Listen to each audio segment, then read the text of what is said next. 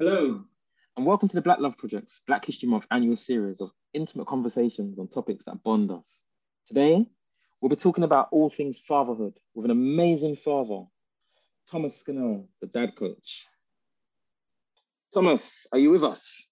Yes, I hopefully am. Okay, can you hear me? Yeah, I can hear you loud and clear. Thanks for joining us. I'm just going to introduce myself very quickly, and then I'm going to hand over to you so we can hear a bit about you and your amazing story. My name is Lee Townsend, and I'm one of the co-facilitators of the Fathers Forum, a support group for dads from all over London and beyond. And our aim is simply to just engage, encourage, and support not just dads, but godfathers, grandfathers, father figures, and even potential fathers. So the remit is quite wide, and the aim is just to ensure that there's a place and space for us to support each other and to really just encourage and celebrate our small achievements. But in addition to that, I'm a father of two. I've got a beautiful wife who has me under the thumb. No, I'm joking. Got a beautiful wife, two kids, both girls, and just enjoying life to the best of my ability. Thomas, do you want to tell us a bit about you, mate? Well, hi, I'm Thomas Scannell, 37 years old from Croydon. I'm a childcare specialist, having worked with children for the last 20 years, and now running a childcare business with my partner, and also a dad's coach, working with men for the last 3 years. At the moment, I'm specialising alienation, so helping fathers overcome alienation. Now, when I mean that, I don't mean by the court system, but I mean rebuilding the relationship with their children, understanding how communication works, and having the confidence to rebuild that bond. Sorry, not restart the bond, rebuild that bond with the children, because a lot of the fathers I work with are scared to take that first step to rebuild it. That sounds amazing. I'm going to dig down a bit more into that, but I want to ask you a little bit about your childhood. Where did the journey begin? What was the relationship like with your own father? So I'm from a single parent background. My father was our parent. Growing up, I grew up with my mum and my father till I was about 18. They both had their demons. They both were alcoholics, abusive relationship, plenty of fights. And in the end, it ended up with myself and my two brothers being with our father. My father, by no means perfect, but the best father I could ever have asked for. Fought his demons until his early death, which was, I believe, 3 years ago from alcoholism. But it wasn't a sweet ride, to say the least. You know what? We've been hanging out for a while now, for a few years, but I didn't realize that your father had died so recently. I'm almost feeling led to say my condolences, bro. I didn't realize any at all. But how do you think your childhood has impacted the way that you seek to raise your own children? You know, my father set a firm foundation of love and care and providing. So he essentially is my linchpin for being a father. Although he wasn't the perfect father, he said, like, I need to make sure I provide the necessities at all times. I show love and affection, and I'm there to support my children. So, as I said, he had his demons, which he fought until I believed, not that he couldn't fight no more, but until that he believed that me and my brothers had reached that point in our lives where we were able to survive and become the men he aspired for us to be. So he was significant. Without him, there is no me, sort of thing. No, I hear that, man. Because even for myself, I mean, we all have our struggles in our relationships and stuff. When I look back at how I was raised, I just remember certain key things about my dad. So despite all the sore points, there were some major things that really stood out for me. So for example, he and my mother were both married. So for myself, I set that benchmark of saying that I didn't want to have kids out of wedlock. I definitely wanted my children to be raised under the same roof as me. And I remember my dad used to always be the one without fail that would pick me up and drop me to school. Dropping to school would be an alternation, but in the evenings, he'd always be the one that would pick me up, take me to the ice cream van, and providing for his children was just such a key thing. And I remember even when I had my own struggles financially and juggling a load of different jobs and all the rest of it, my main concern was making sure that my daughter had the things that she needed. At that stage, I only had one. And yeah. I just felt heartbroken when I couldn't provide. Do you know what I mean? You know, I fully understand that. But what I would say in regards to that is sometimes we, as fathers, we try to provide more than the necessities, and that's why we feel down. So 100%. That's one thing that I took from my father is he provided me food and adequate nutrition to survive. If I wanted steaks and Chinese, I would have been heartbroken, but he provided me what I needed to survive. And sometimes we forget that as fathers, that although we want our kids, the best for our kids, the best isn't always necessary. I feel like the word that always comes to mind with all aspects of my life is striking that balance. So sometimes we can get so caught up in trying to raise the financial resources that we miss out on being present for those key stages in their lives. So it could be going to a parents' evening, for example, or a sporting event, or just chilling with them on a Saturday morning. And I think that for some parents, we can get caught up, whether you're a father or a mother, you can get so caught up in trying to provide those material things, the roof over the head and all the rest of it. And as you said, not focusing on what is essential. So you're trying to provide for those additional needs that you actually get lost in terms of trying to spend that quality time with your child. Have you ever experienced anything like that in your own journey? So in my own journey of running my business, I can say I'm thankful enough to have spent as much time as necessary with my children in the early stages. So as a childcare specialist, we run after wraparound care. So we've always provided wraparound care for our children first in the areas that our children were going to school. So they would go to school and come and spend time with us. I'll drop them to school. I was always able to offer them the care and be there for them and create that foundation. I haven't experienced that, but I have experienced the thing of wanting more and I'm chasing, I need a holiday, chasing, I need a car, or they need the best clothes. And then sometimes having to reel myself back in and say, do you know what? They just need me here. Why am I out till 10 o'clock at night doing something when relationships are built with being there? When my children turn 18, are they going to think of me as a bank balance, or are they going to think of me as a father that's there to support and guide them through the turbulence that they're about to face? That sounds really powerful. So you speak about your children and the business and stuff, and how you've been fortunate enough to have a career where your business facilitates you spending a lot of time with your kids and freeing you up so that you can be around them and stuff. But in terms of your demographic, your makeup of your family, what is your family unit like? How many children do you have? What are the dynamics? So my dynamics is wide and varied. So I've probably gone through every step a father can go through. So I have my eldest daughter who lives with her mum. I have a son from my wife who's 21, just finished university, doing amazing. I have another son from her who's 14, who is at school at the moment, getting ready to plan for sixth form.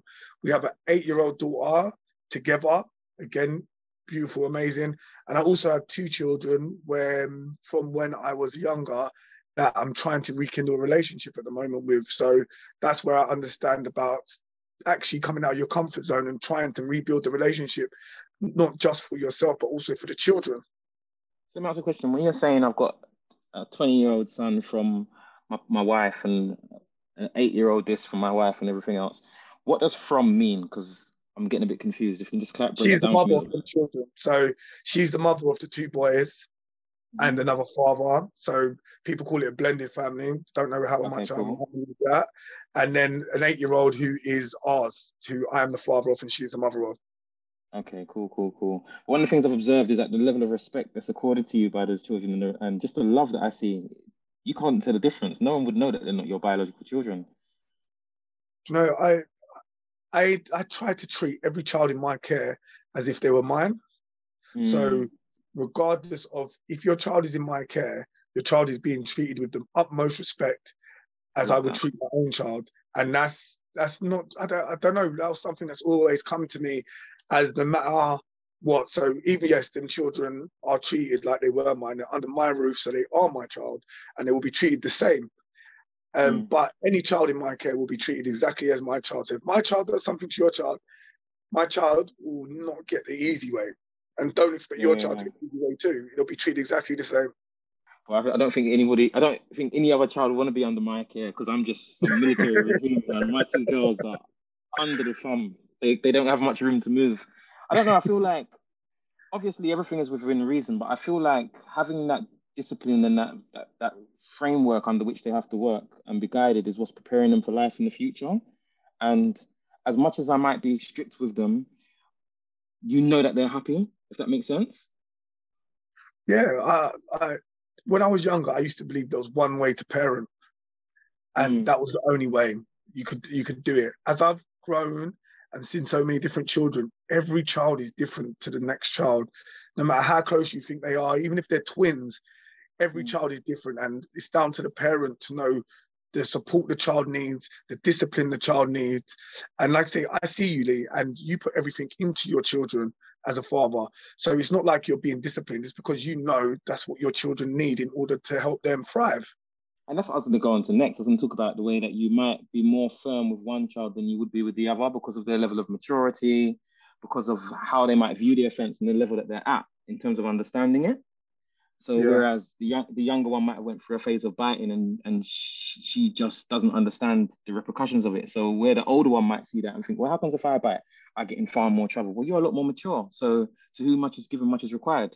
You know, we expect a more mature level of conduct from you, and it just adjusts. But do you feel, I mean, this one hits me all the time, that sometimes when you're punishing the kids, it's like you're almost punishing yourself. Like you just feel so sad and disappointed that you have to actually do it? I've now, Selena, my wife, says that my issue is that I always try to soften up a blow. So if I have to talk in a stern voice for whatever reason, I try never to finish the conversation on a stern, because I feel like it takes its effect on me as well. Like, I just need to make sure the child understands what they did happened and it wasn't appropriate for the time, or what they did isn't appropriate, full stop. But you know what? You're still the great person. I don't have a problem with the child. My problem is what just took place, but we can carry on as normal. It's kind of a negative because she said, oh, why are you so jokey? That's why they think you're a thing. But I like to, me and you have had this conversation before where we talk about positive reinforcement.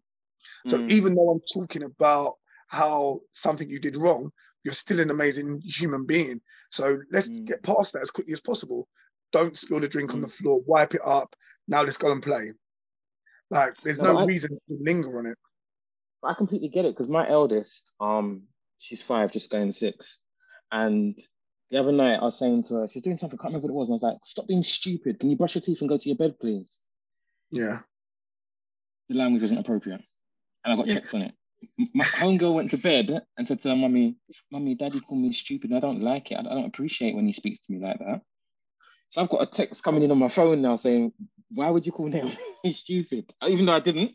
And then I had to bring her in and do that same soft approach where you're reinforcing the love, how intelligent she is, that I would never refer to as stupid. I was talking about the behavior kind of a thing. But it made me check myself in terms of how I speak to her and what is the kind of language that I use, because she's very much aware of what she believes is acceptable language and what isn't. Yeah, I fully agree. I think I use this analogy. Is it horses for courses? So that language coming from you is so harsh because you don't use that language on a day-to-day basis. Right. Whereas another father might be able to use that with their child as a joke and they understand that. But because you're someone that doesn't really use that language, it burns a little bit more. Whereas I probably could, like, obviously she's not here right now. She's with my brother. I could say she could do something. Oh, that's so you're stupid, and she'll probably call me stupid because that's a language that we have together. But because Naomi, sorry for saying that. No, sorry, it's cool. Because your daughter is not used to using that language, it burns. And that's where consistency comes in, which is so important for fathers, because there's no point in laying down the foundation if we're going to just keep on breaking it down and picking it back up again and relaying it, because the child will become confused, as what happened with your daughter. I didn't like that. My dad I didn't feel comfortable. My dad used that language because I know Daddy doesn't use that. You know, one of the things that we've kind of adapted in our household is like an appraisal system. So we'll be looking at our child's progress over a week or a month, fortnight, whatever it may be, not just the academic side of things and going to school. And I know I've got young kids who might be thinking, well, what are you talking about academic? But not just that side of things, but also the extracurricular activities, so the tennis and the karate and the chess and all the rest of it. And one of the things that we've adapted is the same sort of stuff that you do when you're managing your staff and using that sandwich approach. So we're looking at something that we're really celebrating and really happy about, and that she's performing well in, or is conducting herself in a way that we think is responsible and mature. But then we also look at that thing that we think that she could work on, where there's room for improvement. And then again, that other layer where we come back again with the praise, because my daughters thrive on praise. They love certificates, they love stickers, they love the treats. So everything in our house is almost treat based. So if you do Yeah. X, you get Y. If you achieve B, you get C, kind of a thing. And that's really, really worked with driving them forward and stuff. But there's something that you touched on that I just want to pull back to. And it's when you're talking about when you're disciplining the child or reprimanding them, and wife is saying that, you know, you go too soft, or that's why they think you're a joke and stuff. Are you the person who the mothers of your children turn to when it's time for discipline? Because I find that whenever my wife reaches a certain place, it's like, I'll go to your father, or I'm going to call your father, or I get a call in the middle of the day at work. Emily's not behaving. Can you talk to her for me, please? Kind of a thing. So do you find that you're the one who goes to as if you're the sergeant major in the boot camp, kind of a thing? I would say specifically with the younger daughter, no, I think there's a shared burden, but I can be the soft one at times, because she'll come and ask me, like, can I have this? And I'll be like, you know what, I don't want to say no. So go and ask mummy, because mummy's going to say no to that. But then at the same time, if something really needs to be said, it'll be like, oh, I'm going to tell daddy. Like, I'm not going to beat nobody, but I'm going to moan because I like to moan. And with my older daughter, it can be a thing of, do you know what, Thomas, can you call her? Thomas, can you this? Where is she? She's going to come and stay with you. I'm not the dictator. I'm not an authoritarian. So I do not play that role, full stop. I don't like the idea of playing that role either, because I shouldn't be punishment. I am the dad. If you do something wrong, I will tell you, but you don't come to me specifically for punishment. Love that. I love that. I just think I need to clarify. I wouldn't want the missus to hear this podcast and be like, "Rah, what kind of things are you putting out there?" But it's more a thing where she does her thing, but there's a time when we have a shared role. I think it's not, I wouldn't say good cop, bad cop, but it's like two officers doing the interrogation, or putting you in the cell more than just one. So we have that, and we have that time as well when we will talk collectively about a certain behavior pattern, whether it's rewarding it, celebrating it, or challenging it, so to speak. So, like, for example, last night at karate, we went down and took pictures with my daughter, who was getting a certificate for finishing the beginners class, which is a 6-week program, two days a week, and the little one for attending, for coming and just behaving herself outside. They gave her a little certificate as well, so she went into the dojo, and if that's what they call it, even, and everyone was clapping her and giving her a round of applause for receiving her certificates. That's like our little shared responsibility. Although that's around a positive, we'd also do it around the things that have a more negative type of feel to it, and take it from there. You know, I just thinking about the difference. I don't know what it is to have blended relationships, or blended households, as you speak to it and stuff. And you know, you've been with your wife for quite a long period of time. But in the initial stages, were there any conflicts that you faced with the kids, or You know anything like what? that? Never. But myself and Selena were friends before, so we were friends for like 10 years before we even got started a relationship together. So I knew her children, the children knew me, so there was never any conflict with dealing with the children on that side. It was never a problem. As much as the children, I treat them like mine. I also understand they're not mine. The father is very active in their life. So I'm not trying to be their father. I'm trying to be a male role model as much for them as I am for my children. When it comes to my daughter, we broke up when she was young, like maybe only a couple of years old. And I've never had a problem with any. Well, she's now my daughter. The father of my daughter is now married, and I see the gentleman and I say hello. At first, I did feel worried. Every time I went to pick up my daughter, I was waiting for her to say that he'd upset her or done something just to be a prick. Like, but as I matured myself, it was like, why should I? Like, why can't he be a good man that looks after my daughter, wants to treat her with respect and wants her to grow? He's married her mother. I chose her mother as well as one point to be a partner, as much as we might not see eye to eye no more. So I should accept her as a responsible woman to be able to pick a man that she wants to be with and can look after my child as well.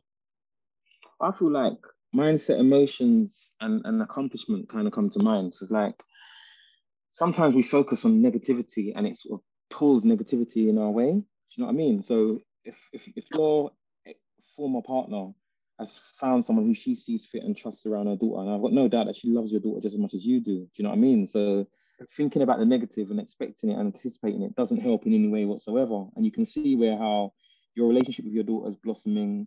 You've got an amicable relationship with your former partner or the mother of your child and her husband. So everything is all gravy. And I think that positive mindset that you exude, I mean, I watch your videos all the time.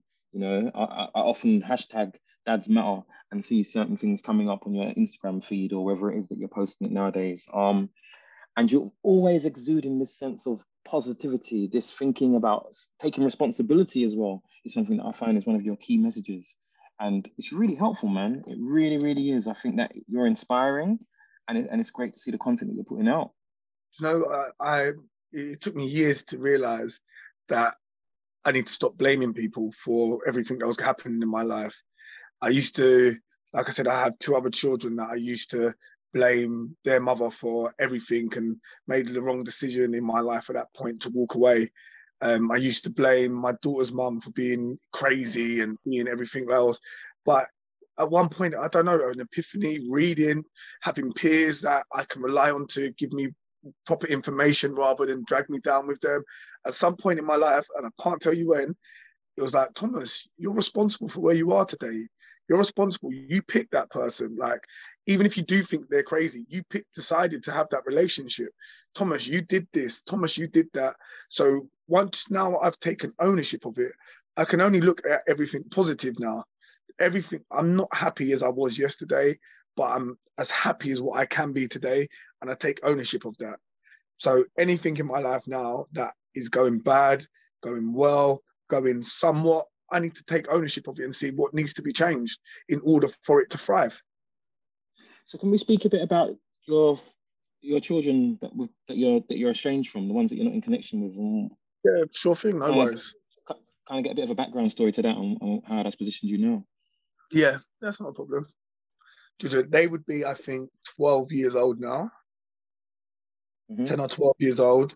There was a relationship, the relationship broke up. Things were said that now looking back were completely wrong to be said, and decisions were made. And now the decision is weighed heavy on. It's the only thing in my life that I can say that hasn't been resolved. There's nothing in my life that I would say, you know what, I need to work on. I'm working on everything. That's the only thing that I haven't been able to work on that I know needs to be worked on, because it's, as a man, as somebody that takes responsibility of everything around him, his community, his family, his loved ones, I am unable to have any sort of control of that, or not even take control, to show remorse for my decisions. My decision was to walk away. My decision at that point was, do you know what? I ain't doing this. So pretty much you lived up to the stereotype then, yeah? Lived completely up to the stereotype. At that point in my life, it was, I was horrible. I was horrible. And I made the decision that wasn't appropriate, but it's taken me a long time to actually understand that the decision I made wasn't a decision out. It was a decision of fear. I was scared. I didn't know what to do with myself. But as we know as men, there's nothing out there to try and help us pull us back onto the rails and help us guide us through the system. There was no one there saying, Thomas, you need to do this, or Thomas, I can help you support this, or what's the problem, or Thomas, there's a shoulder to cry on. It was always like, you know what, I made a decision. There's no one else around me to help me with anything else. I need to carry on now. I was going to say, I hear all of that, and and it's nice that you've come to the conclusion that you made a massive mistake. I want to use a bigger word, but it's not appropriate. Yeah, and you messed up. But what are you doing to rectify it? Because you're here now as a dad coach, you're helping men to rekindle the relationship. So where are you making a difference in your life and making things right with your kids? Well, obviously, like I said, once I've come to terms with that, it's taken me a lot. Don't get it twisted, an awful lot. People might think this is an easy thing, but once you've alienated yourself away from somebody so much for so long, you now have so many questions in your own head on how to move forward with this. And Okay. it's so scary. It's probably the most scary thing I've ever done in my life. Like, Thomas, you need to take action with this.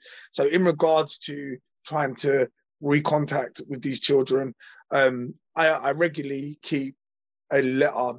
I write a letter. So this is something that I do for myself. And if the children ever come along, there's a box of letters that will be there for them. I regularly try to contact their mum on Facebook. I'm a Facebook friend of the mum. I message her regularly. I went through my old messages from God knows how long, tried to call her, the number didn't work. The CSA don't want to help me with communication. They're only there to take money out of it. There's somebody has abused me on Instagram on a regular basis about not being there for the children, who have finally come around now to try and help, because I've been trying to explain to them, I'm not running from this. This is not something I'm running for. You can abuse me all you want to, but I'm asking for your help. I want you to provide me with what I need to make contact. I don't know what she wants or what the children want, but I need to start making them steps. They come back to me, I believe it was like 3 or 4 days ago, said that they were unable to make the appropriate contact that is needed. I've been advised to use a private detective to do it. I don't know how that's going to work, but that might be something I have to do in order to do it. Socials, can't find her on Instagram, can't find her on Facebook other than the Facebook, which isn't closed down. So I'm trying proactively to do it. I've come to a stopping point of what is my next step.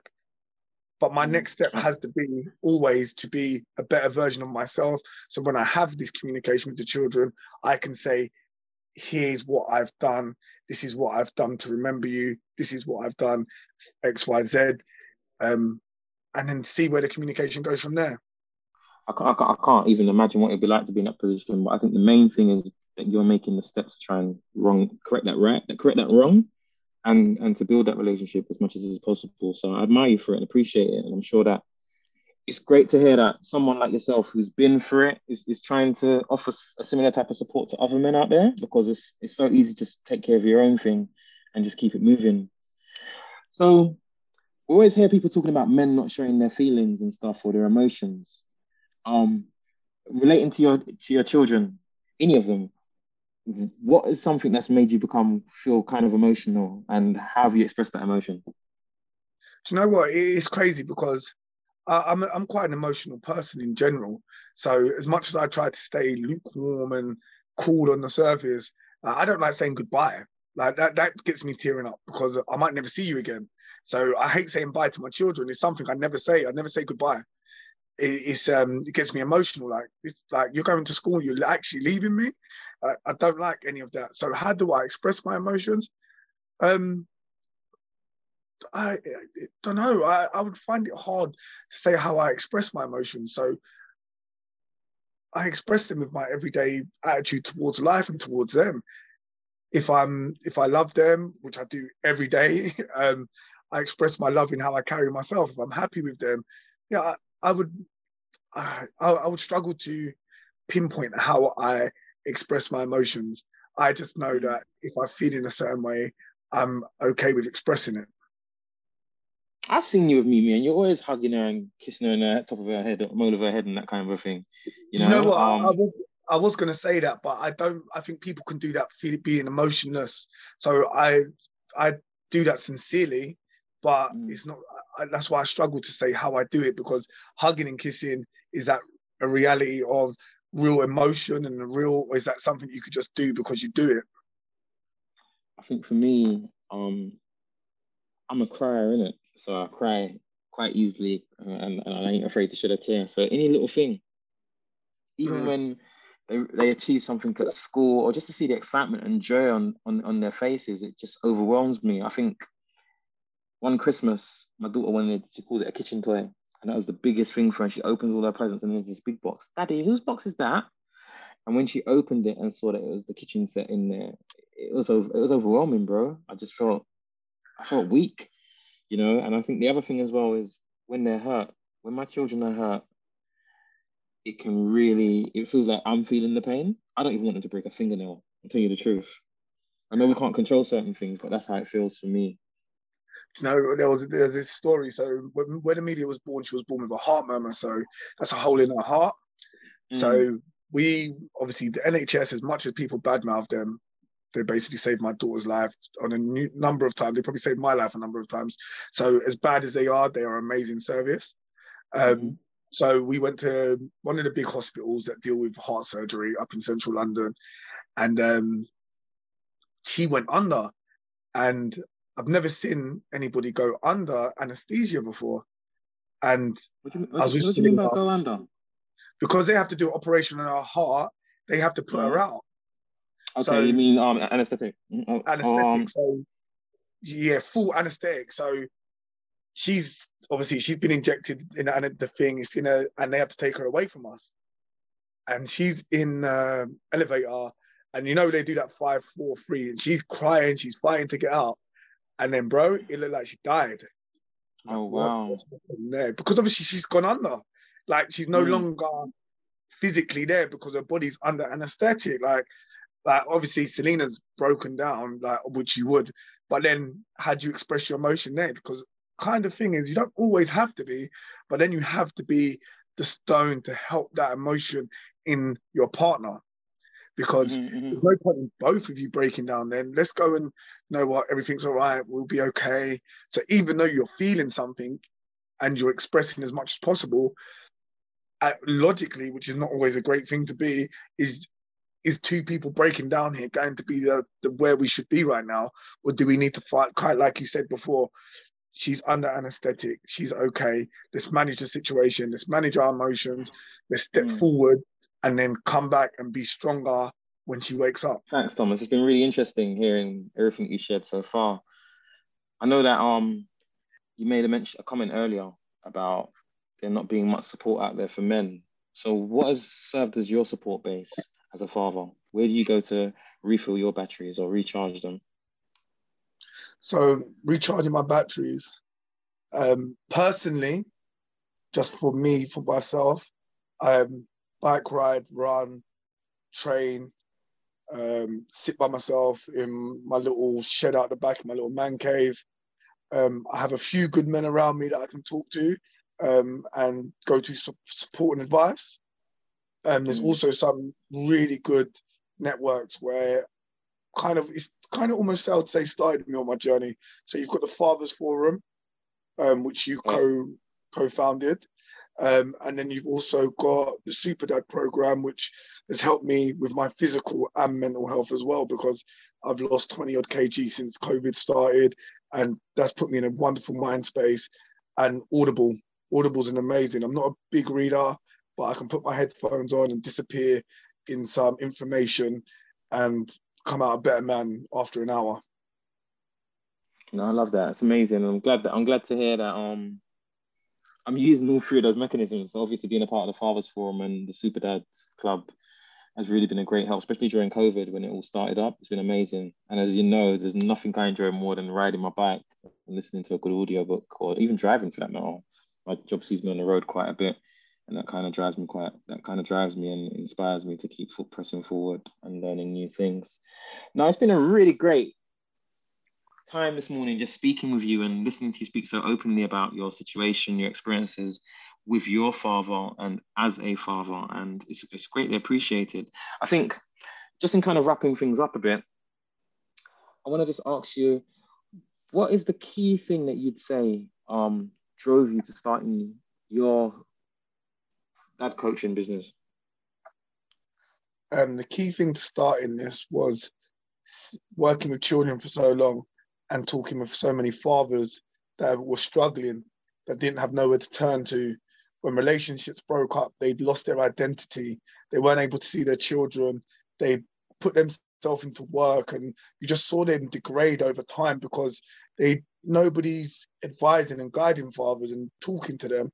So it was just my experience of seeing fathers go backwards after a breakup with their partner and the relationship, their children take a bad end. So it's just my experience over time, just seeing how little there is for other men. Yeah, and what I like is that some people might argue, well, what's the point in that if you're already a part of a network like the Fathers Forum? But I think we work in different ways. So for the Fathers Forum, we're more of a peer support organization where we all come and share, hang out. We do the bowling, the football team, and whatever else it is together. And we also bring in our speakers. But I think your program's so much more tailored to the individual needs of a specific father based on their situation. And I think that's where it really meets a demand for a niche audience, if that makes sense. Yeah, no, it definitely is. I think there's so much room out there for fathers and men alike. Like, we're not stepping on each other's toes. We should be uplifting each other and supporting each other at all times. Because of that, we all need help. Absolutely. Absolutely. So we're going to close off now, but I'm going to ask you to do one last thing for me. Yeah. You've got a couple of seconds or a minute to leave a message or a thought with any fathers that might be listening to us today. Fathers, don't give up. Don't give up on yourself, your children, your potential. You've got so much in you that we need to let go of, and we need to allow you to express yourself fully. So just my thing to fathers would be, just never give up. Yeah, I love that. I think the two things that I would say is, one, be careful of who you take advice from, because not everybody who's giving advice is going to give you positive advice and stuff that's going to uplift you. And the other thing that I would say is, don't let your pride prevent you from doing the things that you know to be right. Sometimes we've got to, I've heard your brother say it so many times, you got to just hold your L sometimes. Sometimes you've got to lose some battles and Definitely. take that chance. And I would say, if there's anything that's worth taking the chance over, it's got to be our children. I mean, they should be our number one priorities in our lives, because they didn't ask to come here. They're here as a result of our actions. So if we need to face a little bit of embarrassment, hang our tail between our legs or bow down our heads or whatever it may be, to allow our children to excel and thrive and to move forward, then so be it. Mate, I'm going to be honest with you. I love what I see of you when I see you interacting with your family and the support that you offer to them. And I absolutely love, I don't think there's a video that you've put out that I haven't liked or commented on, at least.